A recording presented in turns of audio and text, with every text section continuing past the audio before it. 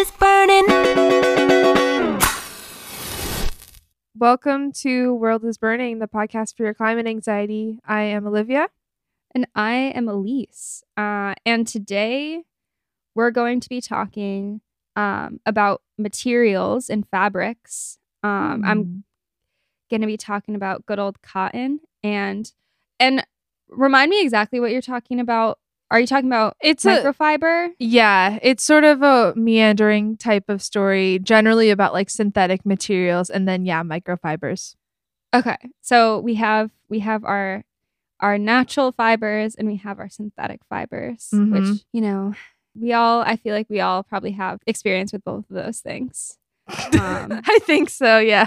I think it's safe to say. If you're alive, this pertains to you. If you wear clothes or move about this world, you've probably experienced these things. So relatable. One of the two, at least. So should I get into my story? Or do you have anything else that you want to mention at the top of this little guy? I think you can go into it. So, as I said, I'm going to be talking about cotton today, and my sources are USDA, Vox, The Guardian, Reference for Business, New York Times, the WTO, HuffPost, QZ, and World Wildlife. And this was definitely a very fun research time because, I'd find a source that I thought was maybe good, and then I'd be like, this is paid for by H&M and Inditex. Really, really cool. And like that stuff would be cited in Vogue and like all different things. So it was a lot of like clicking into sources and being like, this maybe isn't the best source to use. So that was just a fun little, side fact if you wanted to know. Be careful if you're researching about fabrics who paid for that research. I'd say the same thing for microfiber, which isn't even like a brand or like I was looking at a microfiber cloth and they weren't like in that sense, funded by H&M or anything that dramatic. But I was just like, what does this person writing this article get out of selling microfibers to me this hard with like no downsides? It's very confusing. Yeah. So I guess it's just like general industry blogs. But I'm like, what's the point? Yeah. So that was kind of just like something to keep an eye out for. But, cotton. I don't know if you have any specific feelings about cotton. I have the cotton song stuck in my head as soon as you started talking. Yeah. So, I mean, like, I definitely, like, if I see something that's, like, 100% cotton, especially since there are so many blends nowadays, I'm always just like, ooh, that's nice. And it's just, I feel like a fabric that feels nice. It's comfortable. A lot of comfortable clothes are made out of it. So, like, I generally have a good perception of cotton as a whole. I don't know if you feel the same or have more complicated feelings. Yeah. I mean, obviously, there's, like, the deep connection to forced labor and slavery in the U.S., which I'm sure you'll at least partially get into. But other than that, when I'm thinking about 100% cotton clothes, that's a big pro to me.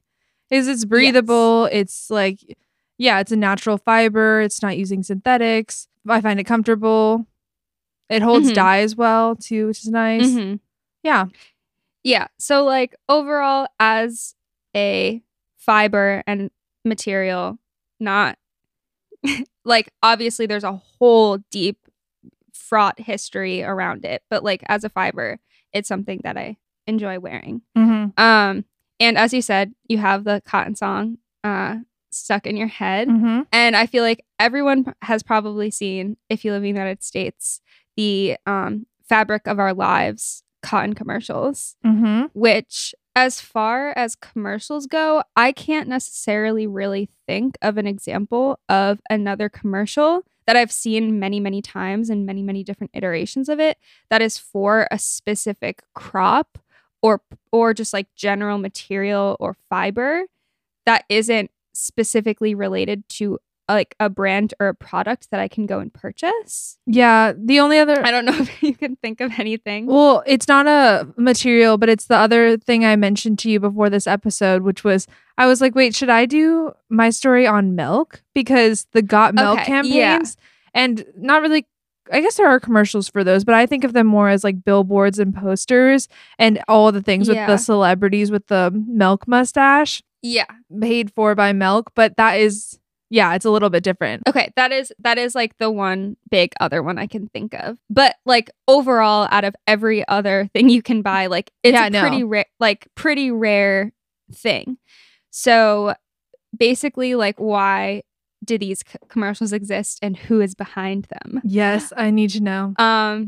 So way back in the 1920s, cotton had an 88% share of apparel sales. So like very huge share of the market in terms of clothing. And then in the 30s, there was a whole lot of trouble for cotton farmers, which was initially addressed by FDR in the Agricultural Adjustment Act, which basically paid farmers to stop producing or to decrease production of cotton while they worked through a surplus. And while that act did help with the situation, it was later found unconstitutional.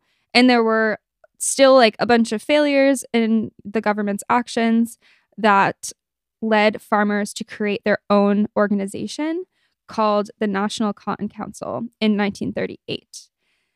And it was designed to speak on behalf of cotton interests. So that's kind of a big group of people, including cotton producers, ginners, warehousemen, merchants, cottonseed crushers, with the stated goal of increasing the consumption of cotton and products thereof. And while that organizing was great for them, there was some more bad news in store for cotton producers.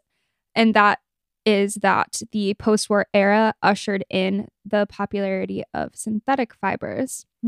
So the share of cotton, or like the cotton share of apparel sales, dropped to 68% by 1957, which again is down from 88% in 1920. So like it sounds very, very good to have well over half the, market in terms of like apparel materials. Mm-hmm. But, it is also down by a lot. Basically, because not all of the former interest groups involved in the National Cotton Council had the same level of interest. So, like, for example, millers could make fabric with synthetic fibers just as easily, if not more so, than cotton. So they didn't have quite a big of stake in that because they could just like go on to this other thing that was essentially the direct competitor of cotton. So because of this, the Cotton Producers Institute was formed under the NCC, and then eventually that broke from the council and adopted the name Cotton Incorporated, which we know today from the cotton commercials. So if you know the little like square logo that says cotton, and there's a little like cotton fluff coming out of the T's, like that's their logo. So that's kind of how the force behind the commercials came to be. Yeah, that's crazy. So that's kind of your short answer. Cotton Incorporated is paid for by people who produce cotton, so like cotton farmers and whatnot. So by the 70s, synthetic fibers were really taking over, and cotton went down to having around a 30% share of apparel sales. So Cotton Inc. started its advertising focusing on baby boomers who, compared to their parents who, love synthetic fibers, were down for something that was like quick and easy and whatever. The baby boomers rebelliously loved cotton products like t-shirts and jeans. And so Cotton Inc. focused on the long-term marketing goal of kind of changing public opinion around cotton as like a material and a way of life, I guess. And it paid off, which I think is really cool because like the commercials are kind of confusing because it's like they're not really hard selling you on anything. They're just like cotton's a vibe. They're always really dreamlike, not in like an esoteric kind of way, but they're just like, that was nice. The latest one that I can remember is this woman playing piano in like a nice, really lush like park. And then there's like a guy, a dad and his little daughter, and they have some like short interaction. And you watch it and I just always feel nice afterwards, even though I don't know why it's happening. Yeah, it's always just like a comforting, calming, stress-free moment in the commercials. So that kind of makes sense. That's why they're just so like randomly vibey, and they're not like, cotton does this for you, XYZ, this is why it's good. They're just like, we are selling cotton as like a cool lifestyle choice, I guess. Yeah, I always feel like there's just I remember there was one, was it like Kelly Clarkson that did one a couple years ago or someone like that, where very likely I didn't even know that that's what it was about, because it was like, that's not what she was talking about in the commercial, but you can only tell afterwards. You're like, oh, everything she's wearing is, like t-shirt and jeans. And then there's always like really blown out or really flowy white curtains behind them. Some sort of like white in it that, I guess it gives that sort of like angelic thing to it too. I don't know. There's a lot that we could read into the set design. Maybe I'm reading into it too much. Yeah. But those are just commercials that I'm continuously surprised. I'm like, oh, Cotton Council, cool. Like, wasn't expecting that. Yeah. So essentially, this idea paid off. So like they debuted the Fabric of Our Lives commercials with that little jingle, which I'm not going to sing right now. And we've all got it stuck in our heads already. You know it. Well, I'll put a link to like a whole compilation of the videos if you do want to go through and watch them all. No. And that first debuted in the late 80s. And that is actually cool. Sorry, I was too judgy. Yeah, that's cool to hear it throughout the decades, maybe. Yeah, it's kind of cool to see. Like the one in the late 80s is like really trippy and weird. I don't know. It's just like synthy or something. Like it's a lot like heavier than the ones where they're like, we're gonna have Zooey Deschanel like sing about cotton. Mm-hmm. So like interesting to watch the progression for sure. But anyway, those commercials paid off. And through the late 90s to 2000, demand for cotton reached 64.5% share of home fabrics, the market for home fabrics. So, I mean, that's not apparel, but I think like cotton became a bigger place like in the home and just like, in linens and all sorts of stuff like that. So cotton kind of had a little bit of a comeback. But interestingly enough, right after the financial crisis in 2009, there were a whole slew of the Fabric of Our Lives commercials. And I think just like a greater concentration of them with even like just bigger names. So like Zooey Deschanel, as I mentioned, had one. Miranda Lambert, Leona Lewis, Colby Calais, and a bunch of other singers all had these commercials, which, since the financial crisis kind of kicks off this like insane boom of fast fashion and demand for greater and greater quantities of cheaper and cheaper clothing, which might not contain cotton, might have more synthetic materials in them, or again, like a blend or mix. It's kind of just interesting to see like a little marketing freak out of like who are like the biggest names that we can get promoting this like cotton lifestyle. So I just saw like a lot of the articles around the Fabric of Our Lives commercials like focused on that like 2009 campaign, which is just like kind of an interesting thing to see, I guess. And that is interesting too, though. So I don't know, is in all of the commercials, are they wearing always 100% cotton? Is that sort of a stress too, or not really? I don't think it's really stressed, but I think it's kind of implied. They're not like a cotton polyester blend is the fabric of my life. Yeah. They're like cotton stretched and like and I feel like that was like, I mean, like, Zooey Deschanel style, like with her like kind of pleated skirts, and I feel like sundresses were such a thing at the time. I mean, I feel like their sundresses are never not a thing, but I feel like it was like especially around it was then, and very just like kind of flowy A-line shapes and stuff. And it is fun to watch the commercials because I feel like there is a very like 2008 2009 look to them and the fashion, obviously, but just like waistlines and like different things. It's very funny because it's not the like, when I think of cotton, I think of more, I feel like the like eco-friendly looks now that are very like neutral tones and like very natural and like linens earthy and looking stuff. Linen and like just like earthy colors, flowy light, but like that's not really 100% the vibe of these commercials, which is just kind of funny. But so I mean, they're not saying like, they don't say much in the commercials is a thing. They're not like pitching 100% cotton, but I do think it's implied. But again, I feel like almost the point of the commercials is there's no facts, there's no information. It's just vibes. cotton is just vibes. And that, cotton's the fabric of our lives. So yeah, again, not really much information at all. So that's just, again, funny commercials with huge names, just vibes. Mm-hmm. So that kind of happened after the financial crisis, which I just thought was really interesting.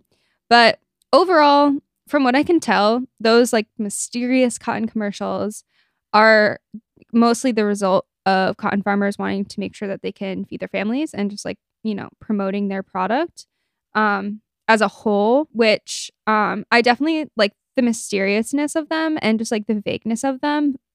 I thought that maybe I could like dig and find some like really huge scandal dirty secret. or like behind them, which like Cotton Incorporated does work with some like potentially shady organizations and networks of like really big money, and also has some very serious greenwashing claims on their website.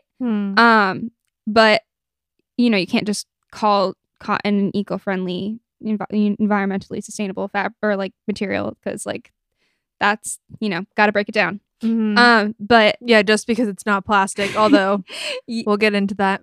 But the commercials and their operations are pretty straightforward and like overall are pretty important to understanding what the modern day cotton market looks like in America. But while I didn't necessarily uncover any major scandals around the cotton commercials, we're not going to stop there because, of course, like so many other things on this podcast, there are actually tons of sinister things about cotton, which we've kind of already touched on a little bit. Let's go. So, obviously, and like, again, we could have 16 episodes about just cotton in America. But first and most obviously, which you already said, is that the cotton industry in America was built on slavery. So the whole industry is built on something that's just like terrible and not necessarily acknowledged as much as it should be by like cotton producers. Mm-hmm. Then you have the fact that slave labor and child labor is often used to grow cotton today. Then you have the fact that cotton's a super resource. Yeah, I didn't even know that. Yeah. That's horrific. Which, like, honestly, I'm not going to go that deep into that because, like, again, that would be a whole other... the whole fashion industry is horrific. Yeah, you have, like, the Uyghur situation in China and forced labor around cotton. And there's honestly so much, which, again, like, that is its own episode. I can't, like, break all of that down and talk about everything. But, like, super red flags in terms of past and present labor when it comes to forced labor and child labor. Yeah. And then it's a very resource intensive crop with one t-shirt worth of cotton consuming as much as 2,700 liters of water. And then you have the fact that lots of pesticides and chemicals are used to grow non-organic cotton, which pollutes the environment. So lots of dark things in cotton. And again, I think like each of those things could have their very own episode. But there's one thing that kind of stuck out to me about the US cotton industry that is particularly fascinating. And that is subsidies, which maybe sounds like the least interesting thing of all of that, but I think it's really interesting. No, it is. And I also feel like corn subsidies is something that comes up way more often in my adult life and in this podcast especially than I would have ever thought about. So I would imagine cotton subsidies are similar. Yes. So subsidy summer. Yes. Yes. Hot subsidy summer is what we're having here at World is Burning. Anyway, so the American subsidizing of cotton farming, again, like it might sound harmless because it's meant to protect farmers' well-being since like, weather happens, whatever, like it's important to take care of farmers and make sure that, they have an incentive to keep growing things, even if it's like there's a lot of risk involved. But this goes so much farther than just like protecting the well-being of farmers. And I think it kind of demonstrates a lot of the hypocrisy of the United States. So the first little bit of fuckery here is that while the United States pays out billions of dollars in subsidies to cotton farmers, it refuses to pay reparations to the descendants of people who were enslaved by cotton farmers and made the U.S. a huge producer of cotton. So, it's one of those situations where like when things like that are always brought up, you know, where are we going to get the money for that? If only there were billions of dollars that we could maybe tap into to pay reparations. So that's kind of the first thing. The second bit of fuckery is that American subsidies just absolutely fuck the global cotton market. So in 2002, Brazil brought up a complaint against the US with the World Trade Organization about how the American government spending billions of dollars a year to keep their cotton exports artificially low was damaging and a violation of trade agreements. And the WTO actually agreed with Brazil and said that the combination of illegal export subsidies and actionable domestic programs were to blame for this. So some of the export subsidies were changed in response to this, but domestic programs didn't. And essentially, a couple things might have changed on paper, but like really nothing of significance happened in response to this complaint, even though the WTO said it violated trade agreements and was illegal. Yeah, they're like, you're right. That sucks. Next. Yeah. So in 2011, essentially, the US just offered to pay subsidies to Brazil too, which is like not really addressing the root of the problem. It's just like throwing more money at it to get people to shut up. Then there was also another challenge by 4 African countries known as the Cotton Four or C4, Mali, Chad, Benin, and Burkina Faso. And they asked the US to commit to getting rid of export subsidies by the end of 2010. To put their request into perspective, at the time, the US was spending about $3.5 billion a year subsidizing its 25,000 cotton growers, which the LA Times estimated to be 4 times the entire value of the cotton production by more than 10 million farmers in Africa. So essentially, the subsidies were rendering the labor of 10 million people completely worthless. Wow. So yeah. And the C4 relies on cotton for 70% of its yearly revenue from exports. So clearly those subsidies were just like devastating to their economy. In response to the situation, the chair of the Agricultural Negotiating Committee put together a guide on subsidy cuts, which would call for an 80% cut in trade distorting cotton payments. No surprise, Washington said that this was unacceptable and that they shouldn't single out cotton. However, the 2014 Farm Bill did take some steps to address the issue, but it didn't make too much of a difference because the 2018 Farm Bill essentially went back to the old ways. The next Farm Bill will be up for review in 2023, which gives us a cool opportunity to start talking about it now and raising awareness for things that we might want in it. Yeah. I feel like the 2018 Farm Bill comes up also a lot. Like it's one of those things that's really, well, it's really widespread. And I guess, doesn't it set a lot of different subsidies? Yeah, it goes into so much stuff. So like the biggest beneficiaries of the agricultural subsidies from the Farm Bill are really big companies like Monsanto with crops like corn and soybeans. So again, corn subsidies, you said it, it's coming up again. It's following me.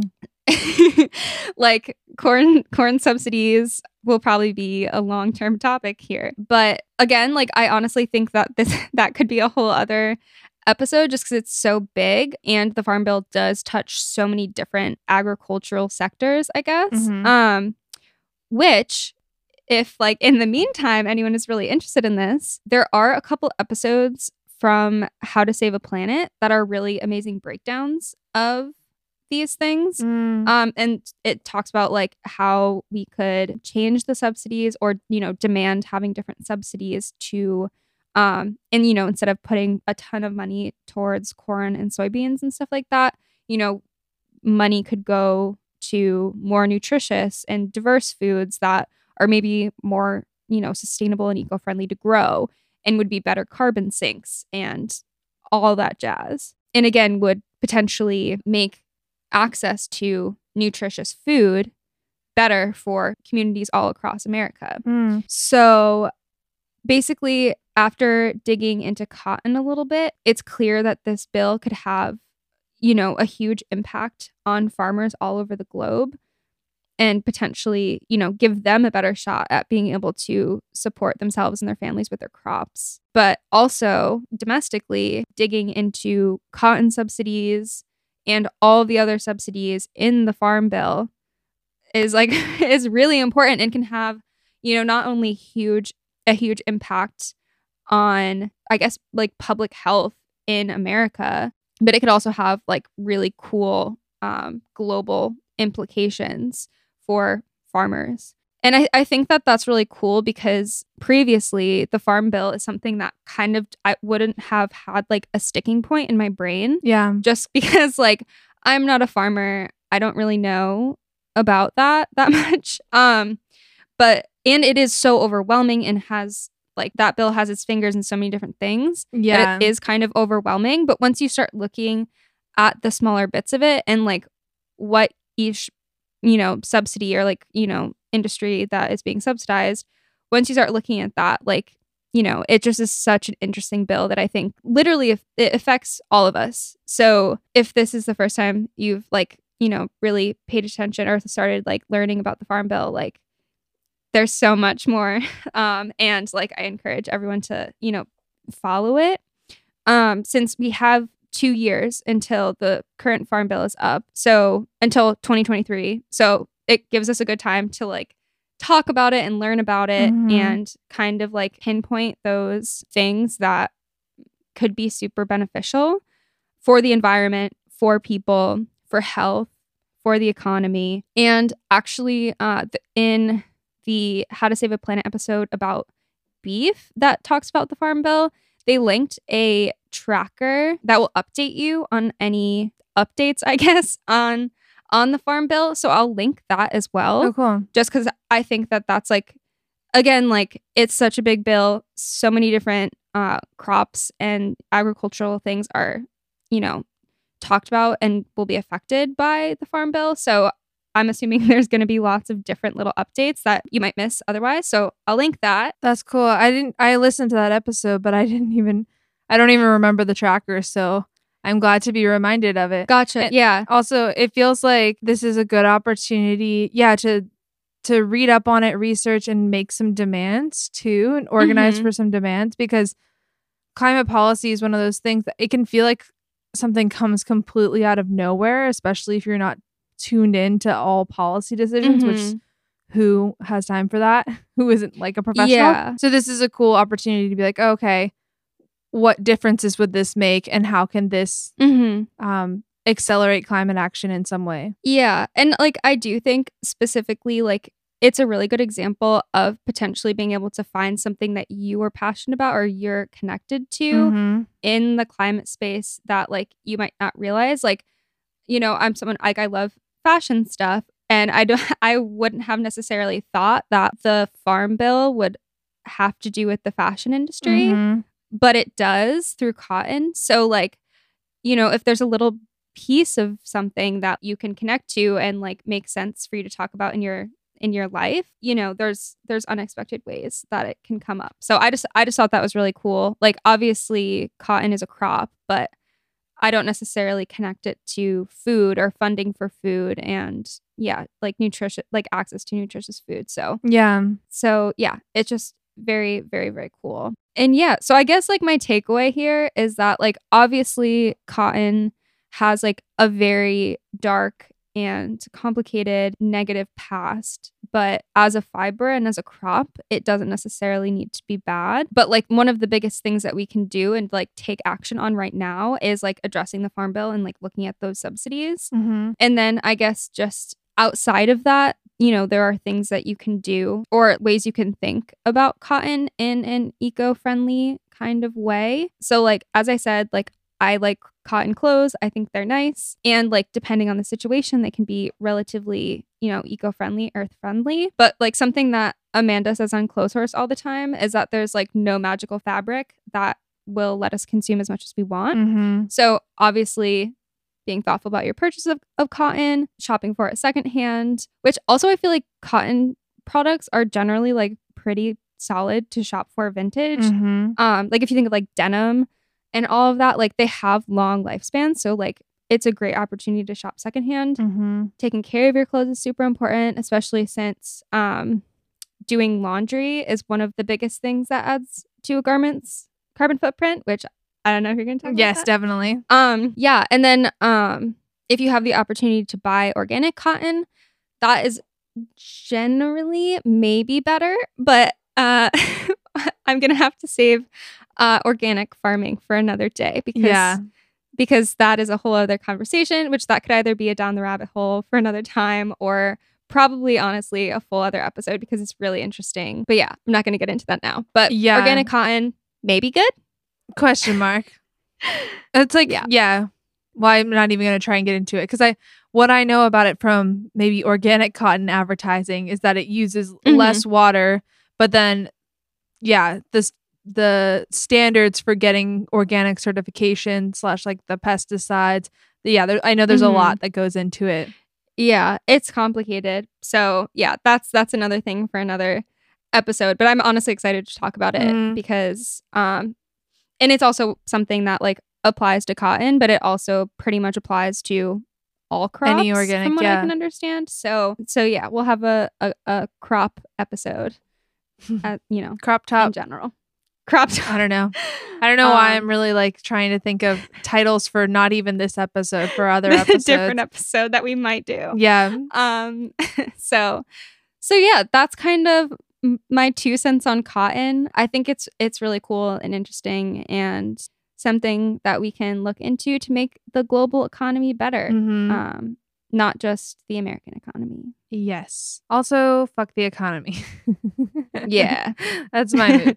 That's so interesting. I love all of that. And I also am so thankful for you for looking into the cotton commercials because I just think that's so interesting. That whole idea. Yeah, which like I definitely thought there was going to be something darker. Me too. And there's like a lot of money involved there. So like if you follow the trails of that money, I'm sure you could dig something up. But like, yeah, I think at the heart of the cotton commercials, there's not anything super crazy. It's just like trying to get people to be aware of it. Yeah. And also, if you chase the money of pretty much anything, you're going to dig up something not too great. So yeah. Should I dive into my story then? Yeah. Okay. I think I'm excited. I'm glad you went first too, because I had no idea how we would feel about cotton at the end of your story. I kind of thought we would hate it.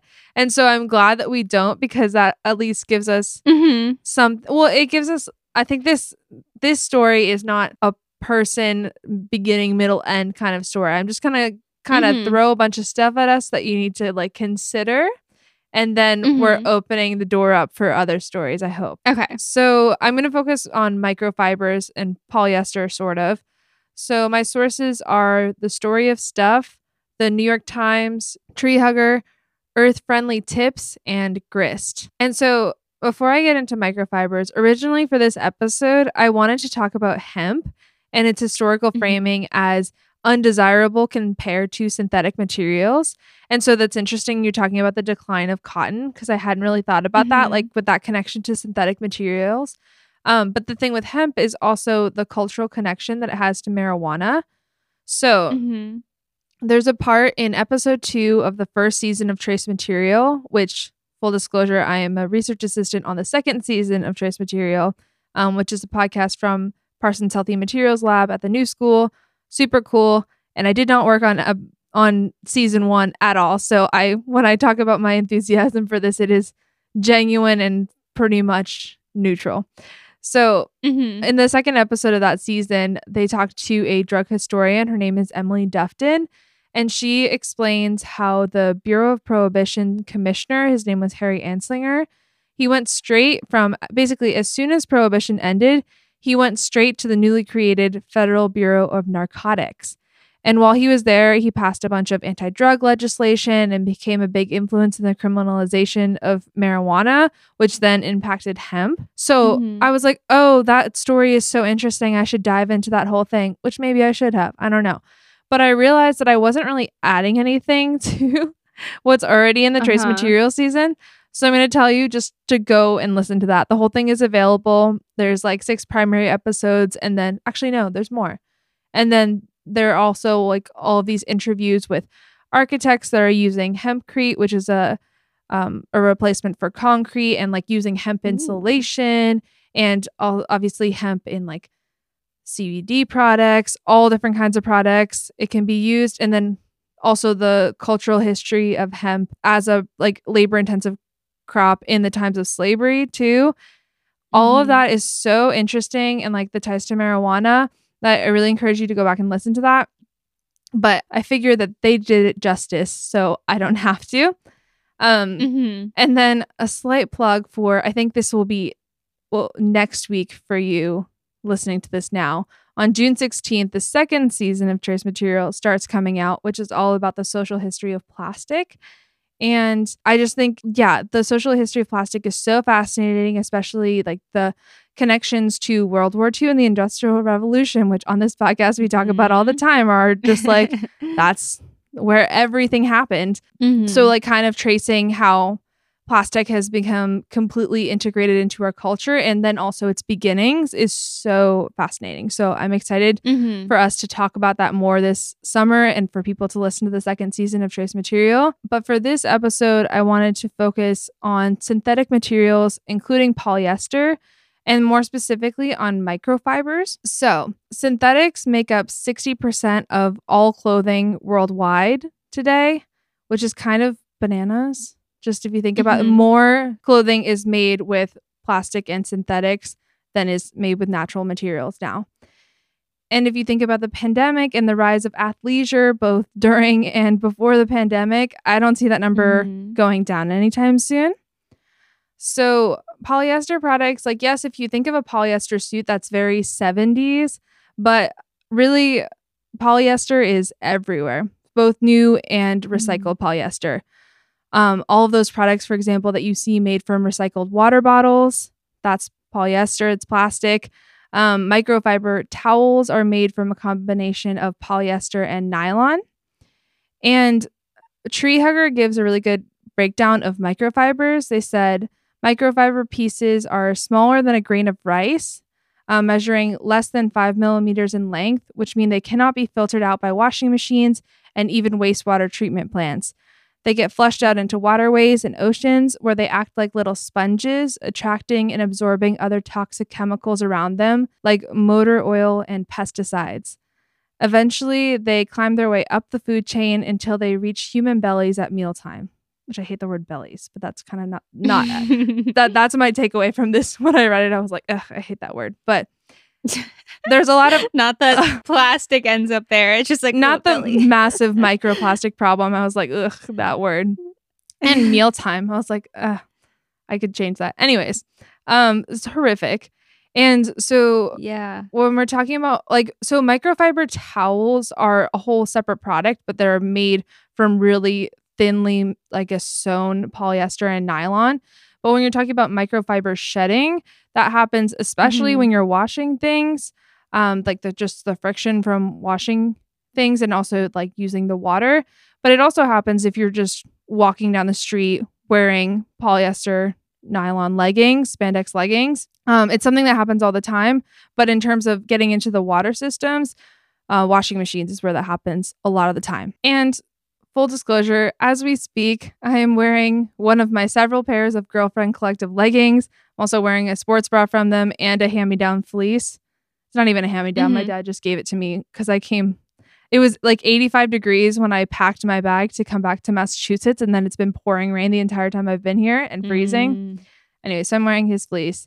And so and there's definitely some synthetic materials in that are giving a stretch to my socks and my underwear.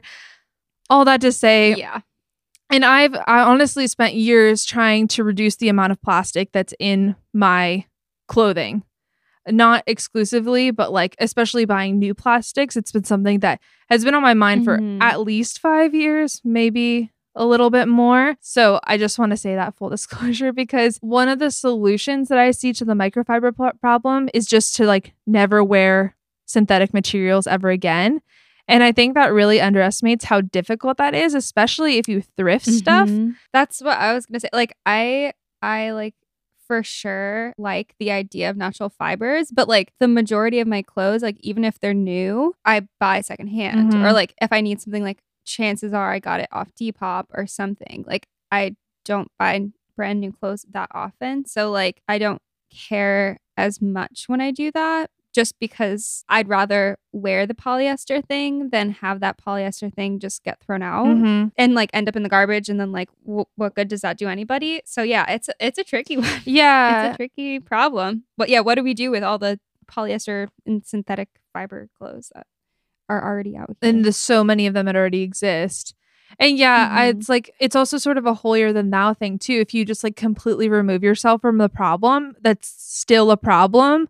That's not really fixing like the systemic issues of it. But it's definitely like an impulse, I guess, that you have. And I don't even know if there is a way to make like leggings or stuff out of non-synthetic fibers. Like you could do sweatpants, probably. Like you do like cotton sweatpants, but you're not going to get the like stretchy bits. Yeah, in terms of stretch, the easiest and most cost-effective ways to get that is all like synthetic materials. I'm trying to think. I have I'm just name dropping everyone, and I think they've been accused of greenwashing. Is the brand Parade? I have a bunch of their underwear. I really like it. I don't really know what the issues are with it. Maybe we'll look into it another time. Yeah, I've looked into that one a little bit, which like honestly, I have some as well, and I feel like the elastic got like bent in a weird way on mine. Yeah. So, or like some of it is like shedding a little bit. So I'm not like 100% behind the quality of them. But yeah. Yeah, but I'm trying to remember what they're made. Wait, can I look that up real fast? I feel like it's important. I think it's recycled polyester. And like the thing is that it's recycled. Yeah, so I'm looking up Parade to just see what it's made of. Also, they're like constantly putting out new colors and collaborations and all sorts of stuff. So like there's always like new, I feel like, with them, which isn't necessarily a good indicator of a brand that's like actually sustainable. Yeah, you're right. So it's just sustainable, like recycled materials. I don't know why I thought that had something to do with eucalyptus. Anyways, sorry. That might be the Buffy comforter. Yes, and I have which Sheets and Giggles. Honestly, I have the Sheets and Giggles sheets that are made with eucalyptus. Okay, but I think there's definitely a little bit of spandex mixed into there too, at least for the stretch sides and stuff like that. Which is like another thing that's interesting. You know, if you have something that's like 84% a sustainable material, but then it's mixed in with something else, what does that do to the life cycle of a product? Yeah. There's a lot of questions around that there. So not to shame we totally are down for shaming specific companies, but nothing to shame the specific companies that we've mentioned in the like last little bit. Yeah. Because it's a tricky game, and like we're very much in a mess where synthetic materials are everywhere. And what do we do? Like sending those to the landfill is not necessarily the right answer either. So there was a statistic in the New York Times. They said that scientists estimate that textiles produce 35% of the microplastic pollution in the world's oceans in the form of synthetic microfibers, which would make textiles the largest known source of marine microplastic pollution. That's about 2.2 million tons of microfibers entering the ocean every year. And there's an estimated 1.4 million trillion microfibers in the world, according to the Story of Stuff, which is a number so big I did not even consider that it existed. 1.4 million trillion. Yeah. Honestly, though, there are a couple things that I feel like make me like extremely, extremely anxious about like climate things. And like a lot of things are like eventually or whatever. But like the fact that there's that much plastic and we're like drinking it is something that really freaks me out. And like and chemicals, it's hard to wrap your head around it. Like that's the reality right now. It's not, something that's coming that we could maybe fix. It's like here and we're literally eating it. Yeah. And like even if you stop today, that it would still be there for a long, long time. How do you clean up 1 million trillion microfibers, like less smaller than a grain of rice? Essentially invisible. Like how do you deal with that? Yeah. Well, don't worry. I'm going to have a perfect one-step solution for you in 15 minutes. Perfect. Just kidding. I'm just going to read some more horrifying statistics. Okay. That's all I have. Ruin my day. Go for it. I gotta do it. Someone's gotta do it. So, according to Grist, a single synthetic article of clothing can shed around 1,900 fibers every wash. And so, I don't know if this is relevant, but as I've touched on in past episodes, I got into the environmental movement through the zero waste movement, especially in like 2016, 2017. When I was getting involved, and still now, it was very anti-plastic, and it still is, because like plastic sucks. But there was like, I would follow blogs sometimes that were, would not even basically allow a plastic container to pass into their home. And I definitely have some issues with that, even if in theory that's like my dream home, right? Or our dream home would be something that doesn't include these materials that are like destroying the planet. I don't know, but just the zero waste kind of mindset of coming into this is like very individualist. The zero waste movement has grown a lot, and we will do an episode at some point on like the trajectory of the zero waste movement, because I find it so fascinating. But it can be largely focused on individual action, and that's what was sort of frustrating when I was going through these, like looking for information on microfibers, is that I was going to sources like Grist and the New York Times that I go to often for good climate advice, and this was really good climate advice, but it's all focused on like individual things that you can do, or kind of like vague systemic changes that you can make. But it's such a large problem that like even those sources aren't going to have like an easy solution for it, because it goes into like so many other things. And another thing with having a lot of recycled polyester, like a lot of recycled materials being portrayed as like the perfect environmentally friendly solution, is that there's a big concern that if people believe too much in recycling, they won't be as motivated to stop using single-use plastic, which is one thing that I think the zero waste movement has gotten really right, is just like that recycling, while you should recycle any plastic that you do consume as much as you're able to, recycling is not going to save us in the slightest. And that there are a lot of problems with like creating a system where recycling is equitable. I've seen, there was a great Greenpeace UK video recently where they covered Boris Johnson, a Boris Johnson doll with like tons and tons of plastic. And it was like, I forget the exact statistic, but it was like, this is how much plastic this part of the UK has created in the last day. And 90% of it is exported out of the UK and recycled or attempted to be recycled somewhere else. So it's a problem that's like, again, that's a whole nother conversation, but that's like offset largely on like poorer countries. And then they're criticized for all their plastic, when actually a lot of it is coming from like high consuming countries, imperialist countries. So yeah, this is not an enlightening, or this is not an uplifting story, but I do think it's really interesting. So the reason I like mention all of this is because up until now, I've only really heard individual solutions, like refusing to buy synthetic clothing altogether, or like sometimes using different solutions in the wash. So I wanted to go through a couple of those solutions, which aren't inherently bad. Actually, I think they're things that you could recommend doing, but it's just like, you can't kid yourself that it's going to solve the whole problem. So for example, Girlfriend Collective, which I don't think I explained this before, is a really awesome company in my opinion. I think out of California. They sell like leggings, bras, t-shirts, all different kinds of things, and they're best known for their leggings, which are all made with rPET, which is recycled polyethylene terephthalate, which is used in single-use water bottles and food containers. And there's also a little bit of spandex mixed in there. I really like Girlfriend Collective because they tackle the supply chain in kind of a holistic way. And so there's a lot of information, which I've gone back and read several times, about their supply systems, why they manufacture in Vietnam, how they pay their workers, who their workers are.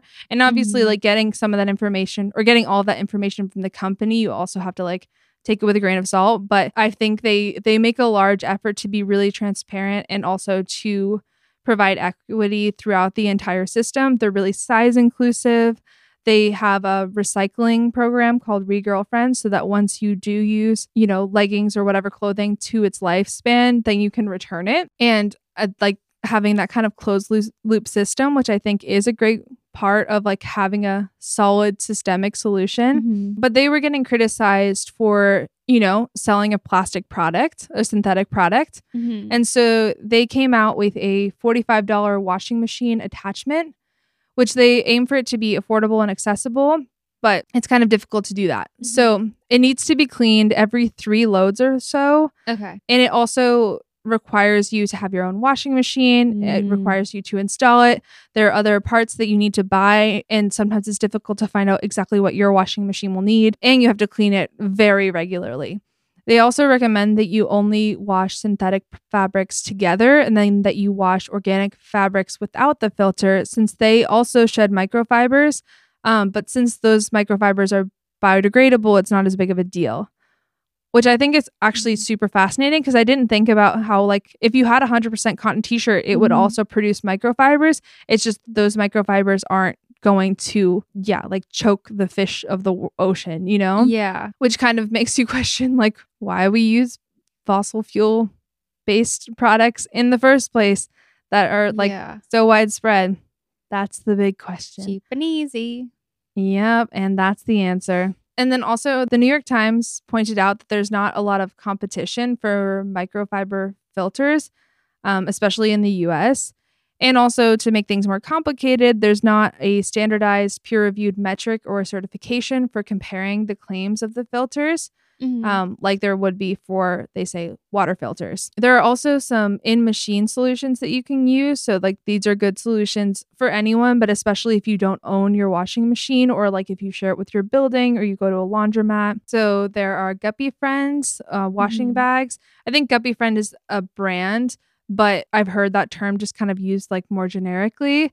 And so those bags trap microfibers, and the bag itself is made of polyamide, which is a durable plastic, but it allows you to wash synthetic clothing in the same load as non-synthetics. And it's like it's a pretty big bag, the ones that I've seen. And those trap 75 to 86% of microfibers, which is pretty good. I'd seen like the larger lifespan of those. I don't have one. Or do you have one? No, it's something that I've thought about buying several times, but I haven't gotten around to it yet. Yeah. And the price varies too, but they're generally like $30 to $40. So it's definitely a purchase. It's one I've thought about too, but it's interesting because it's like microfibers are such a massive, terrifying problem, but they're also not a problem that you can see. Yeah. Or it's a problem that you know exists. It's so widespread that, like, for me, the motivation to spend $35 on something like that is much less than it was for me to buy cotton dryer balls, for example. I don't know. Yeah. And so there's also laundry balls, speaking of, but they're not the same as cotton dryer balls. They're like kind of like weaved balls. There's one that's called the Cora Ball as a brand. Those only trap 26% of microfibers, but it's still a significant difference. And yeah, it still makes a huge difference even to just have a quarter of the microfibers taken out. And then also, you don't have to separate any of your clothing. You can just throw that in, do your laundry exactly how you would, and yeah, save or trap 26% of microfibers. Can I ask a question about all the different like microballs and whatever the fuck? Yes. Yes. So you use these bags or these filters or whatever to trap these microfibers. Is there a best practices way to dispose of them? Is it like a lint? Is it like a lint, dryer lint that you can like ball up, and then like, do you throw it out? If it goes to the landfill, is it just going to wash out into the earth anyway? So does it even matter if you do that? Or is there a certain way that you should get rid of that? That's a great question. Because that's what I've always thought with a guppy bag. I'm like, what am I going to do with the microfiber? I'm just going to throw it out, and then it's just going to be in the garbage anyway and in the world, and probably flow through wherever. I think so. You're completely correct. But the thing is that, I mean, things going to the landfill is not ideal. And that's basically what you have to do. So the guppy bag, it will collect in the bottom, and you have to wait a couple of washes before you can really see anything because they're so small. Gotcha. But once they accumulate sort of in like the seams of the bag. And then you basically just pick those out. And you could, I guess, like collect them. I don't know if you were really artsy, if you could like collect them for long enough that like you could make them into something cool, but I think that would take a long time / eventually the life cycle of whatever you made would also have to be thrown out. Yeah. So question mark on whether that does anything. But that's what they say is, I'm not sure exactly what the core ball, it's sort of like a bunch of, I don't know how to describe it. It's like a bunch of coils put together almost. So I don't know exactly how you would like pick stuff out of there, but I think it's like dryer lint where eventually it would accumulate enough that you could pick it out. Gotcha. But they say, you know, some people will put it into a water bottle and then I guess you could recycle that. But the idea is that like it's still better than it getting into the water system. Directly. Gotcha. So yeah, and coming from your washing machine. And that's the other thing with the like the washing machine attachment, or even like the initiatives to have washing machines have a better filter or a more specific filter. The thing with a more specific filter is that it's going to get clogged more easily with like even non-synthetic materials. Yeah. But it's still something that like is important. That still is going to end up being thrown out. So it's kind of like, yeah, who responsible within the supply chain, or is it the consumer that should be responsible for like dealing with the pollution that's happening from a product? Yeah. You know what I think. I always think the consumer. Just kidding. No. Yeah, no. I mean, I would say for sure the like people making products and the people making washing machines and the people making clothes and stuff. But that's a hard one. Yeah. It's a toughie. And so on the subject of like, if you wanted to just completely shut out this conversation and stop buying synthetic materials altogether, including thrifted and recycled synthetics, this can be tricky for a bunch of reasons, including something that was pointed out also in the New York Times by environmental chemist Sam Athey. She explained that even textiles that are labeled 100% natural can contain up to 30% chemical additive by weight, often applied for stain resistance, water repellency, fire retardancy, other like antimicrobial properties.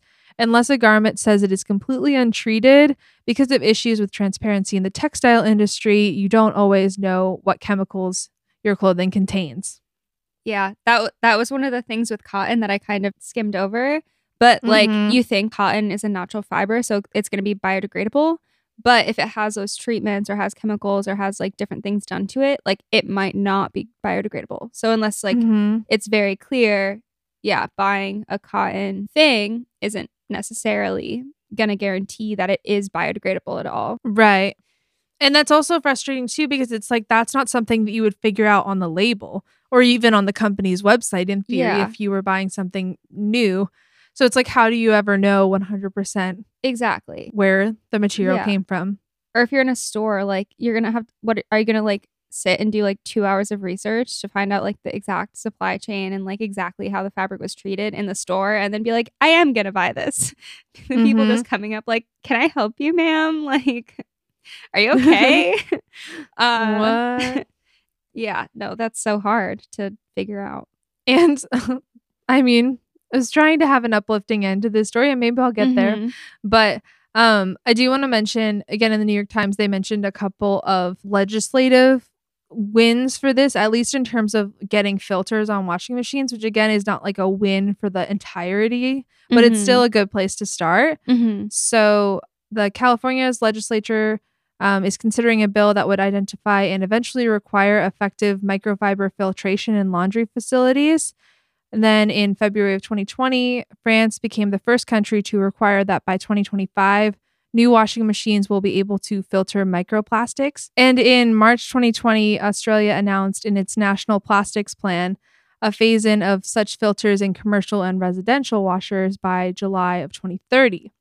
So the washing machine industry, at least like in terms of the law, seems to be getting into it, which is great. It's super important. And I think like this is one of those things that even though individual action is not the sole goal, your individual action can really make a huge difference. So if it's something that you like financially can do to have either like a washer attachment or to have one of these in-washer solutions, that can make a difference. And I don't want to discourage you ever from doing that. But it's sort of like just brings up a lot of other issues. So going into those individual solutions, I just want to list some of them out. So one thing that I really like is choosing Swedish towels, which are like really hyper dry towels. You can put them in the not the washing machine. You can put them in the dishwasher or the washing machine actually. And just using non-synthetic cleaning options instead of microfiber cloths and single-use products like paper towels is another benefit. You can also use old t-shirts and cotton rags instead of buying new microfiber. And I wrote, though we might feel differently about cotton after this, ? But I feel like that's pretty safe to say, using cotton rags. Yeah. I mean, especially if you can research the company and do a little bit, especially for like a purchase that is going to be in your home and isn't probably like an investment. I feel like whenever I buy like towels or anything like that, like that's an investment and I'll put more thought into that. Yeah. I think buying cotton is probably like a better option if you can do research on it. Or just cutting up an old t-shirt too. Or that also works. But when I was looking up microfiber cloths specifically, that was where I was finding all of those is this sponsored by microfiber and no one's telling me situation, because it was just did a microfiber write this? Yeah, literally. But just the comparisons between cotton and microfiber is super absorbent, and so like it can be really nice, and there's a reason why people use it, but also thinking about like the greater. So is cotton. Yeah, exactly. Like, that's the whole thing, because I did also do a little dive into the like cotton kills, and like the reason why they say that for like going out in the wild is because it can absorb like 2,700% of its weight in water. So like cotton, very absorbent. So I don't know how that compares to microfiber, but cotton is notoriously absorbent. Yeah. I think Swedish dish towels also are made of 100% cotton, and it's just really condensed, because I have dropped our Brita filter or our Brita pitcher more than once. It's not my favorite thing. I had to buy a new one because I broke the handle and then I dropped that one. Oh no. And the handle survived, so it was okay. Good. But I did drop all of the water all over the floor and stuck the Swedish dish towel on it, and like some cotton rags, and they do the job. Yeah, that's awesome. So that's a thing. Another individual solution, well, there's a couple that just have to go in with laundry. One of them is just doing fewer loads of laundry. You mentioned that. Also doing a full load with less water, which means avoiding the delicate setting since that uses more water.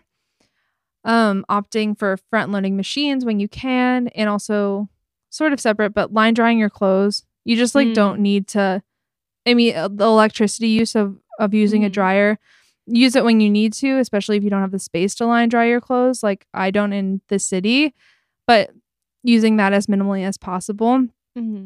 Because that also can affect the wear of your clothes. So like the lifespan of them. That's how it connects back to microfibers. Yeah. And then, you can wear fewer synthetic materials too, because like I said, all materials pretty much create some form of microfiber. But if the actual material itself is natural and okay, it's going to cause a lot less damage than like a synthetic material would. But in terms of systemic solutions, this is what we're manifesting because there isn't that much information about it. Although I know there are companies that are working on this. The big one is closed loop plastic solutions. So companies like what ReGirlfriend is doing, it's called ReGirlfriend from Girlfriend Collective. I don't know. For Days is another company that like not with synthetic products, but they have all cotton products. Like all of my masks are from them. And whenever I'm done with my masks, I can send them back to the company. That goes for all other products. Awesome. And there are more and more companies like that are popping up, which is great. And just like making clothing manufacturers responsible for the full life cycle of their product, I think is really important. Another thing is improving wastewater facility filtering systems. So although this can't solve all of our problems because current wastewater remains are they're reused as like fertilizer for crops. So sometimes literally just all of that stuff that you didn't want going into the wastewater in the ocean will then be like put on our crops. What? Question mark. Oh my God. I was like, what? I don't get it. I mean, reuse, but why that?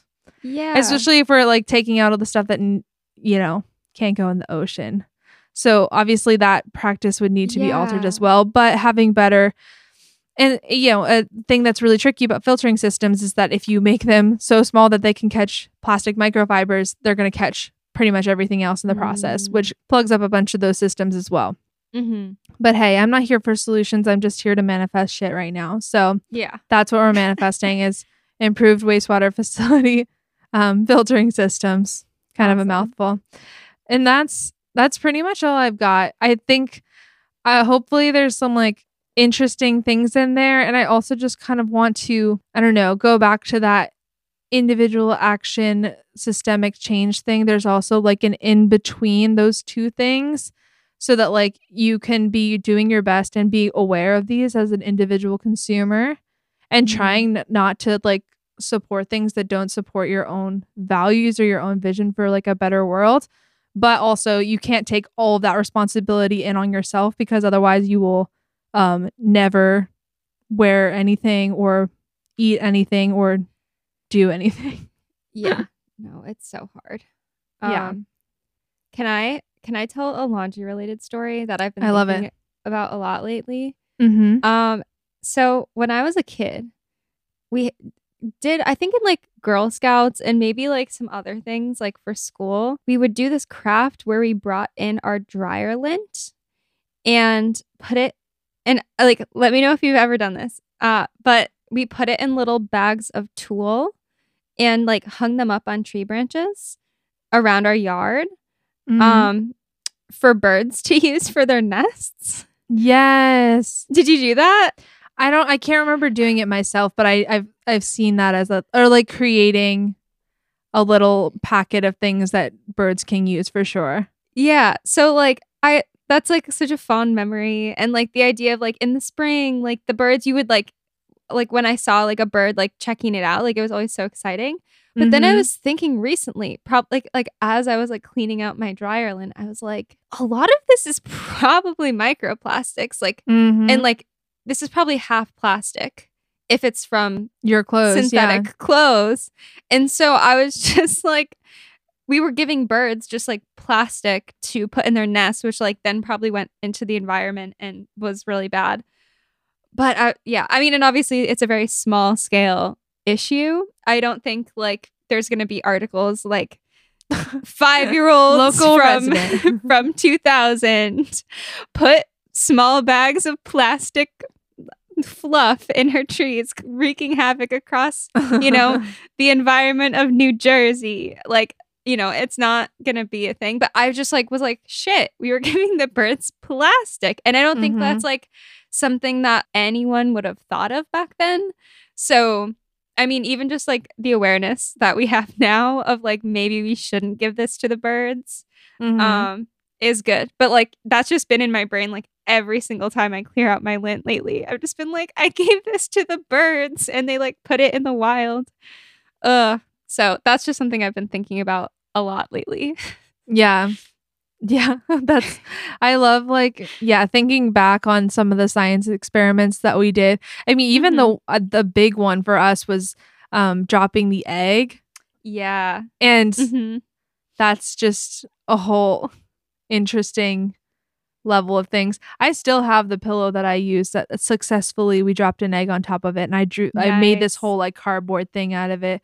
And to a certain extent, it's like, I'm sure if you have kids, a lot of the projects that they have to do involve making something for a short period of time or, using essentially trash. And I don't think that's, if it already exists, I don't think there's anything necessarily wrong with that. But I do think about that too, especially when I was like doing youth development. I was always trying to come up with youth activities. I was always trying to think of activities that didn't involve, accidentally killing wildlife is kind of a priority, or like making them buy a bunch of stuff, certainly, or just like, I used to love to make slime, but it's so hard to find slime recipes that don't have, is it bleach? I don't know, that don't have like sort of questionable materials in them. Gotcha.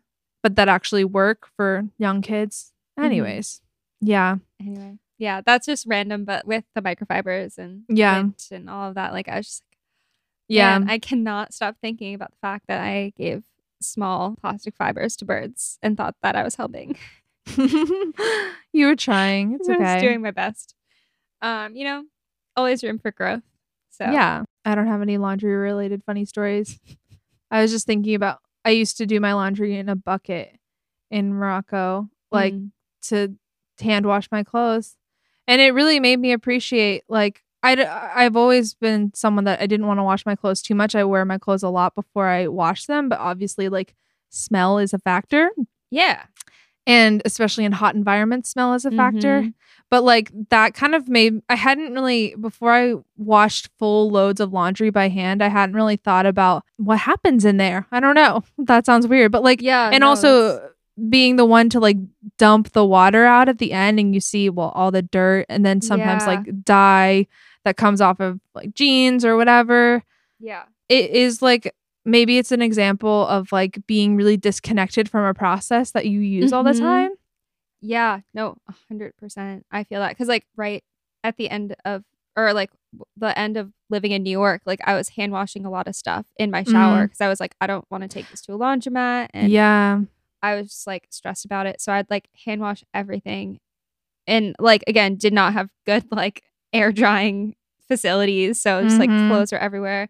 But like, yeah, it's a lot of work. And I do it a lot for like vintage stuff or like more delicate things that I don't want to put through the washer, or like I dry clean stuff in the dryer sometimes. I have like little things.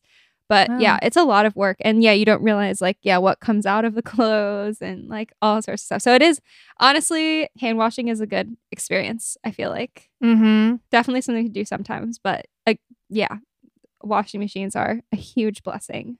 So I'm not about to give up my washing machine. I love it a lot. I appreciate it so much. Yeah, as much as I'm not obsessed with the laundromat.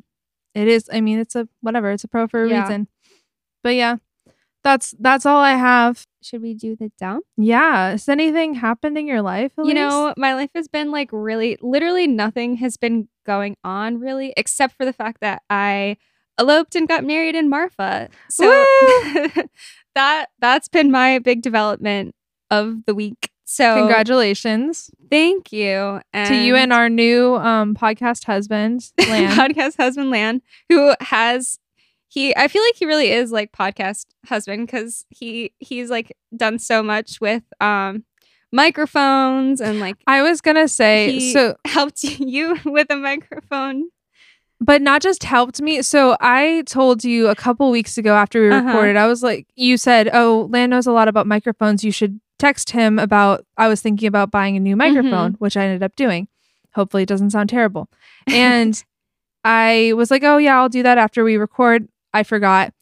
And then you guys were going on your vacation, and I obviously was not going to text him during that time. And so then on like, I don't know, in the middle of your vacation, he texted me like a whole big paragraph all about microphones. He's like, Elise told me you wanted to know about this. And I was like, yes, I did. But also you're on vacation. It's fine. That's what I think we were talking about other podcast stuff at dinner. And then like the microphones came up. And I mean, that's one of his favorite topics. So of course he's going to be very excited to like share that knowledge. I love that. So yeah, official podcast boyfriend and then podcast husband. Yes. He's got the title.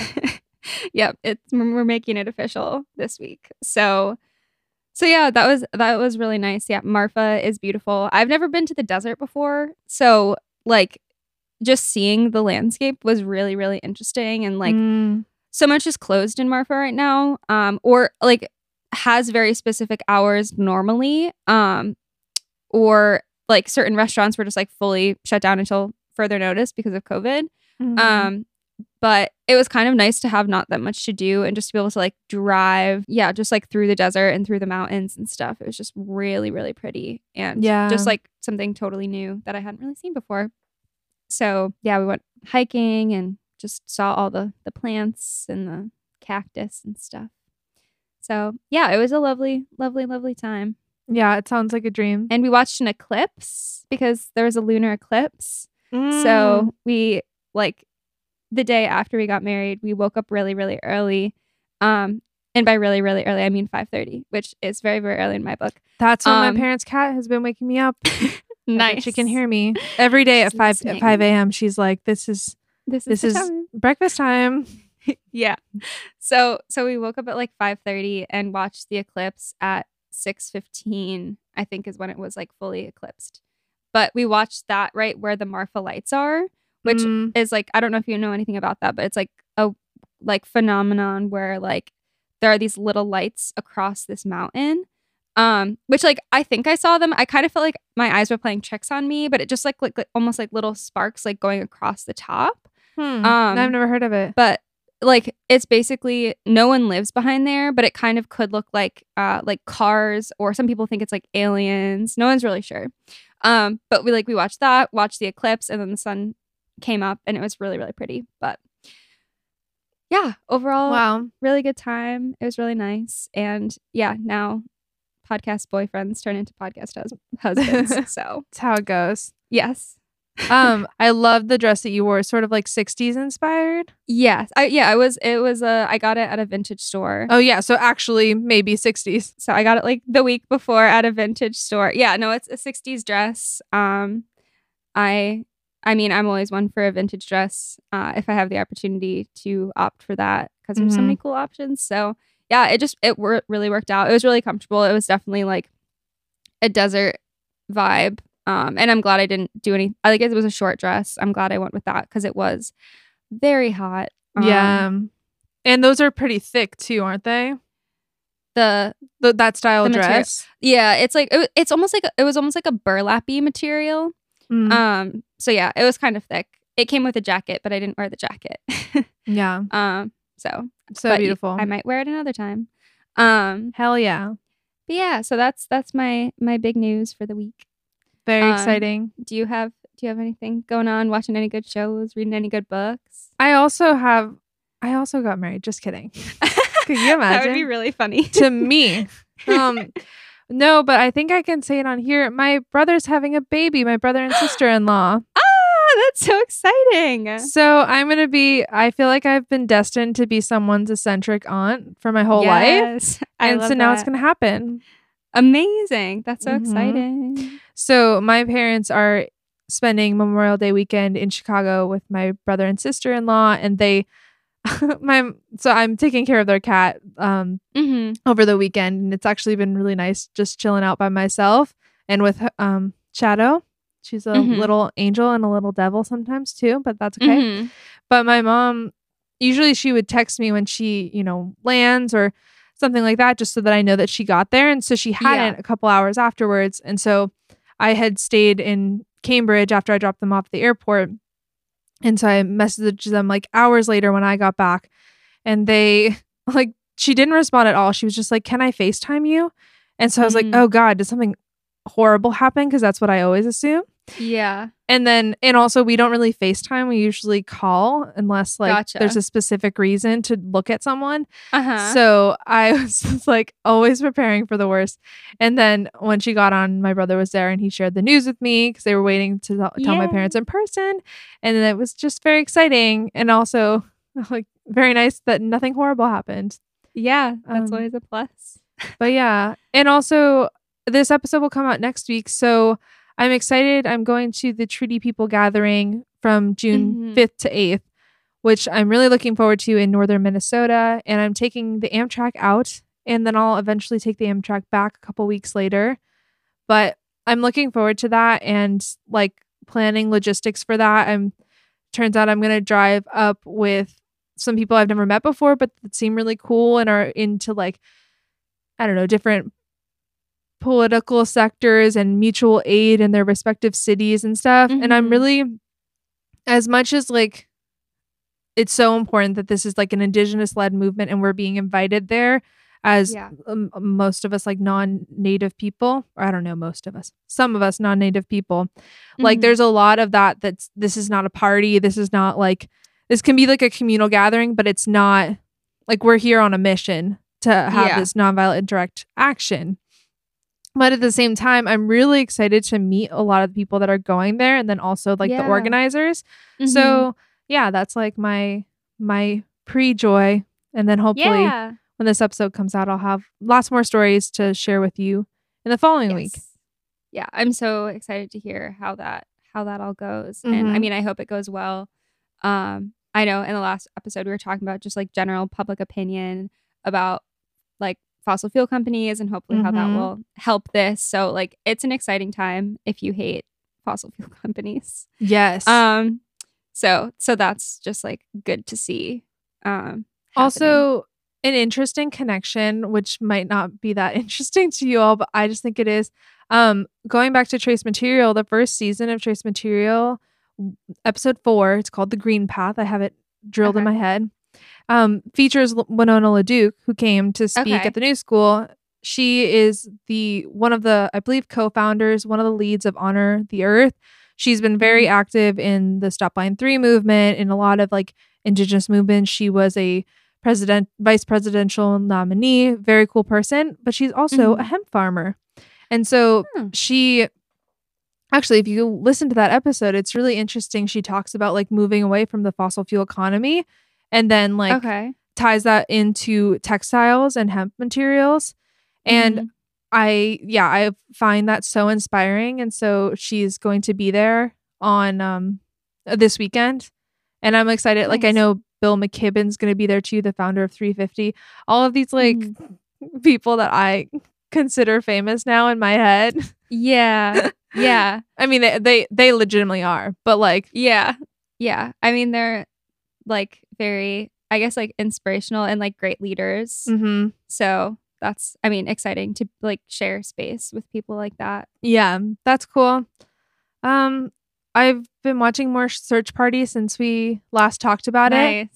But then I'm caught up to the most recent season, and I haven't started it yet because it like goes on a whole nother tangent. Because we were talking about it a couple weeks ago, how like it's one of those shows that you kind of have to take in small doses, even though it's really good. Yeah. And after you said that, I was like, yeah, she's right. And I only watched like one episode. And then the next day I watched like 6 episodes in a row or something like that. Yeah. You know, sometimes it's just like that. But oh my gosh. Also, Olivia Rodrigo's album. Okay. So I listened to it. And then I have another recommendation based off of Olivia Rodrigo's album.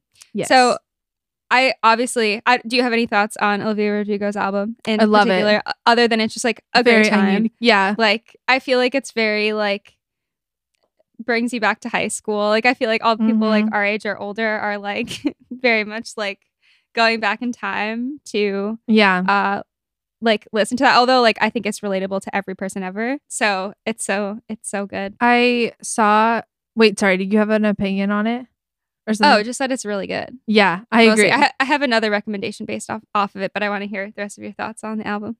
So love it. I love, I was a big Taylor Swift fan as a teenager and still am now. But One Step Forward, Three Steps Back is such a beautifully written song. And it's written over the piano from Taylor Swift's song New Year's Day, which I don't think I would have noticed otherwise, to be honest. I don't know that. But that's really cool. Yeah, I just like saw that on Twitter before it even came out. And it's like also subject wise, it's a completely different song, but the songwriting is everything is so strong on this album.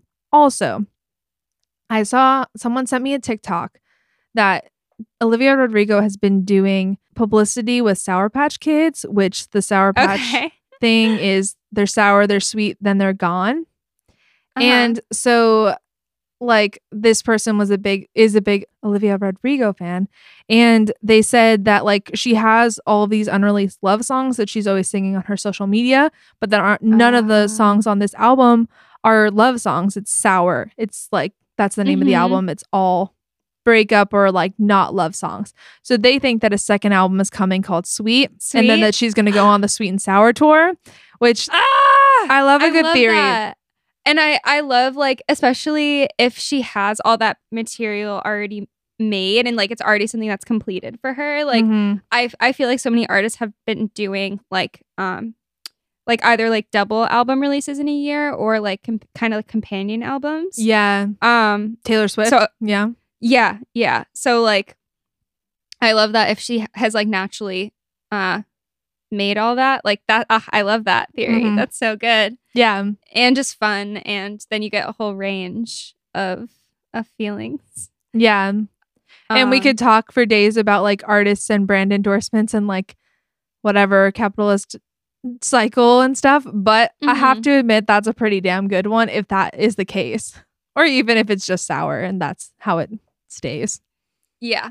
Yeah. No, that's so good. So another album that came out really recently, I actually think it's an EP, but have you ever listened to Greta Isaac? Mm-hmm.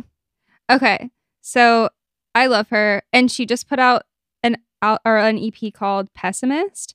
And I feel like it's like it has a lot of similar themes to Olivia Rodrigo's stuff. Like it's a different vibe, but like I feel like similar, like wanting to be liked, like just like, I don't know, experiences like that. I think it's very cool. I feel like I'd put it in a like kind of heartbroken, honest hot girl summer playlist all together. I love it. So like that vibe, if you've already listened to Sour on repeat like 80,000 times, Greta Isaac's Pessimist is full with bops and one random other song that doesn't make sense, but I think it's really funny that it's in there. So yeah, love Greta. Put her on your summer playlists. You know, because she's great. I agree. And I'm glad you said that because I didn't know there was a full album. I like the song F You. Is that it's on there? Yeah. That's the last one on there. Yeah. Is that the one that doesn't fit or is it? No, it's like an kind of like church choir song. That's like really random. I love a church choir though. That's on there. But it's like I'm assuming that she sings on it, but it sounds like a little boy. So it's really random. You'll know it when you get there. Yeah, sounds like it. Yeah, but yeah, I just think it's really good. And like, I don't know, I feel like there's like an Anna Marie Tendler like sad girl like like somehow like so stunning and just like a total vibe going on. But like I know she shared Olivia Rodrigo's album, and so I feel like John Mulaney's ex-wife. Yes, for anyone who doesn't know, John Mulaney's ex-wife. But I feel like it's all in that vein of music that's like still super fun to listen to, but is like kind of sad, and like self-exploratory, I guess. Like, yeah, reflective. I'm here for it. Okay, I'm gonna listen to that. Also, the person that I'm driving up to the Treaty People gathering with, so it's like a 4-hour drive from Minneapolis and back. They like to burn CDs. She's like in her early 20s, but she likes to burn CDs, and it took me so far to not be like, you should listen to our Down the Rabbit Hole, The Impact of Streaming, because you talked about that. And yeah, so I'll have to, she asked for like some recommendations of things to put on the CD she'll burn for the car ride. So I'll have to put that on there. Oh, I love that. I just want to bring that back. Making CDs and like making CDs for friends. And like, yeah, I love that. Yeah. So apparently she has a CD slot or like mixer or whatever. So there we go. Amazing. Just because we mentioned John Mulaney. Okay. I was reading up on like he did a couple nights at a venue in New York and I wasn't able to go, but I really wanted to, but I heard they were really good. So we'll wait on that. And it has to be really good with everything. That doesn't have to. Sorry. I don't mean it like that. It's bound to be really good with like all of the, I feel like, emotional depth and things that he's gone through. And I just want to recommend, before I've even watched it, Bo Burnham's special, which I know came out yesterday, but I haven't watched it yet. I'm going to watch it tonight. I was going to say maybe I'll watch that tonight. Yeah. Is it on Netflix? I think so. Hulu? Yeah. Okay.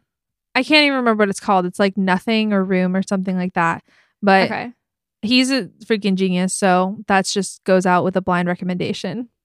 Cool. Yeah. No, I will probably watch that right after this because my brain is pretty fried. Okay. I'll do our socials if that's okay. Do it. Yeah. Okay, so you can find the extended show notes, all the links that we talk about on our website, worldisburning.com. We're on social media, Twitter and Instagram at worldisburning with no G, and on TikTok at worldisburning with a G. We'll be posting, especially this week, lots of updates from the Treaty People gathering, but then also lots of stuff about materials. The second season of Trace Material starts coming out on June 16th, but you can subscribe and listen to that trailer now. Again, I'm just the research assistant. That's all I have to do with it, but you should still do that. And then while you're at it, you should go to our Apple Podcasts and give us a 5-star review and maybe write something nice too. you have less than a 5-star review, you can email us, worldsburningpod@gmail.com. And we'll see you next Wednesday. See you next Wednesday.